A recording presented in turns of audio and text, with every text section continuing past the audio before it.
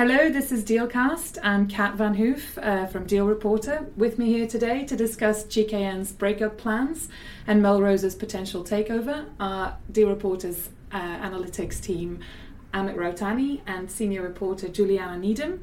The war of words between the two sides has been heating up, with GKN accusing Melrose of offering a fake premium. What's the latest here, Juliana? Well, just going back a little bit, Melrose monitors all UK-listed industrial companies that fit within its criteria, and they're particularly interested in those that are underperforming. Last year, GKN issued a profit warning towards the end of last year. Then, after quite a long-running process to appoint a new CEO to replace the previous one, they appointed an internal candidate, Kevin Cummings, who was the head of the aerospace division.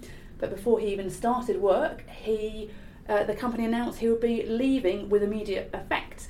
This news followed news of a significant external claim relating to GKN Aerospace. So, the end of last year, GKN wasn't in a great position. Melrose had been monitoring, we understand, GKN for years. Melrose is a turnaround specialist that focuses on industrial companies. It likes businesses in the UK, in Northern Europe and in America. And it looks to buy underperforming businesses and improve them. So it's made an offer that values GKN at £7.4 billion. Melrose says its offer of cash and shares represents a 32% premium to the undisturbed share price. The deal would see GKN shareholders own around 57% of the combined group. Amit, you've been looking at the premium issue in a bit more detail. Where is this accusation from GKN about Melrose putting forward a fake premium coming from, really? Well, to understand the discrepancy in the premiums being claimed, we would have to understand the methods being used to calculate them. GKN has used what they call a delivered premium. Effectively, what they've done is taken the market cap of both GKN and Melrose, added those together, and then taken 57% of that value as the share of equity that GKN holders would have in the post-deal entity. They've then added the cash consideration which GKN shareholders would receive and divided that by the number of GKN shares outstanding pre-deal to get a per share price of £3.6 per share, giving them an 11% premium above the undisturbed price. So quite a bit less than the 32 that Melrose is claiming. Quite a bit less, yes.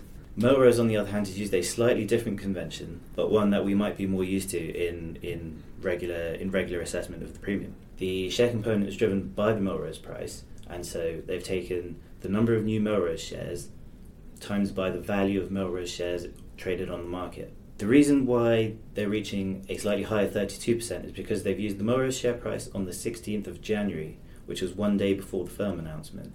The price at this day was a fair bit higher than what it was on the 5th of January, being when GKN had used. To further explain the mismatch, Melrose used GKN's undisturbed price against this higher Melrose price, therefore arriving at a 32% premium. To put this in context, Melrose last year acquired Nortec at a 37.6% premium, vaguely in the range of what they claim to be paying for GKN this time around. Juliana, what does GKN have to say about why it's best placed to remain an independent entity? Well, GKN has hastily appointed a CEO. It didn't have one from the end of last year. They had Anne Stevens, who was a board member, a non-executive director, acting as CEO until a permanent one was found. She has now been appointed as the permanent CEO. She's got a very well-matched background. She used to work at Ford in North America and was involved in restructuring there and turnaround programs there. She's also been on the board of Lockheed Martin, so she's got both automotive and aerospace experience, but she doesn't have any very recent executive experience. GKN has also said it will deliver a separation of its two main divisions, automotive and aerospace, and this follows in the footsteps of a much broader trend of breaking up of industrial conglomerates. We've seen companies across the globe separate divisions: GE, Siemens, Autoliv, Delphi, to name a few. But GKN has refuted an accusation by Melrose that they will do this breakup hastily. So why does Melrose think it can do a better job then? Well, Melrose has moved very quickly on this. It's published a presentation setting out its case and highlighted its track record of shareholder returns compared to GKN. Melrose argue that GKN has missed targets on both of its key divisions, aerospace and driveline, and they say they can improve GKN's trading margins to exceed 10% for the group. Melrose also say they're best placed to manage GKN's pension deficit, which is an issue that was highlighted last week by the pension trustee, and Melrose has set out in its presentation their experience of dealing with and managing UK pension schemes for the companies they'd previously acquired. So how would this takeover work in practice? How was Melrose planning to finance this deal? So as we previously mentioned, 80% of the offer consideration will be in shares and the remainder 20% will be in cash. GKN has contested that Melrose is basically funding the cash consideration with GKN's balance sheet. GKN has a 0.6 times net debt to EBITDA balance sheet at the moment, whereas Melrose is fairly high, much more higher in terms of leverage at 2.3 times.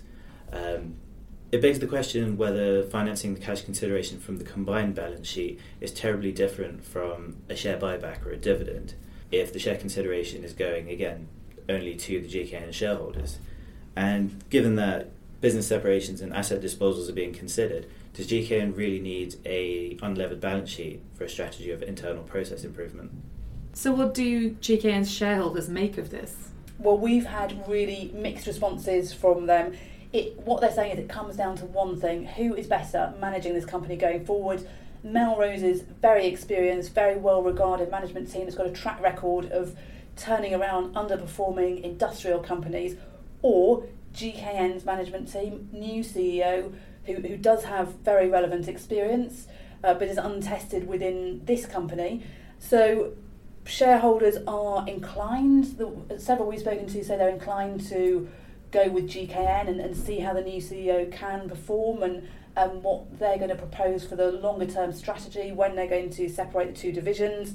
One shareholder that I spoke to said that the fat has been trimmed with this company. There isn't a lot more cost cutting that can be done very easily, and they were sceptical that Melrose could deliver on their promises for improved margins.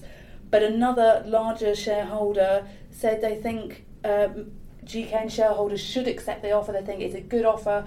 They think any plans that GKN has to turn around the business will take a longer time. They think the company's better off in Melrose's hands. Vulcan, which is GKN's biggest active shareholder, they have said that they want to see GKN's board engage with Melrose, but they haven't said anything definitive about whether they support the offer yet. And Amit, you've been looking at some of the cross-shareholders for both companies.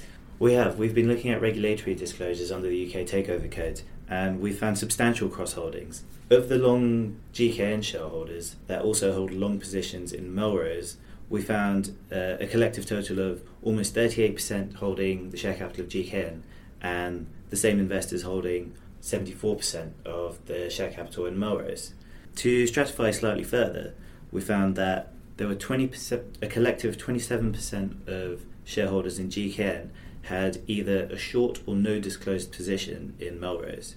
So it sounds like this deal could still go every which way at this stage. Thank you very much, Amit and Juliana, and hope to see you next time.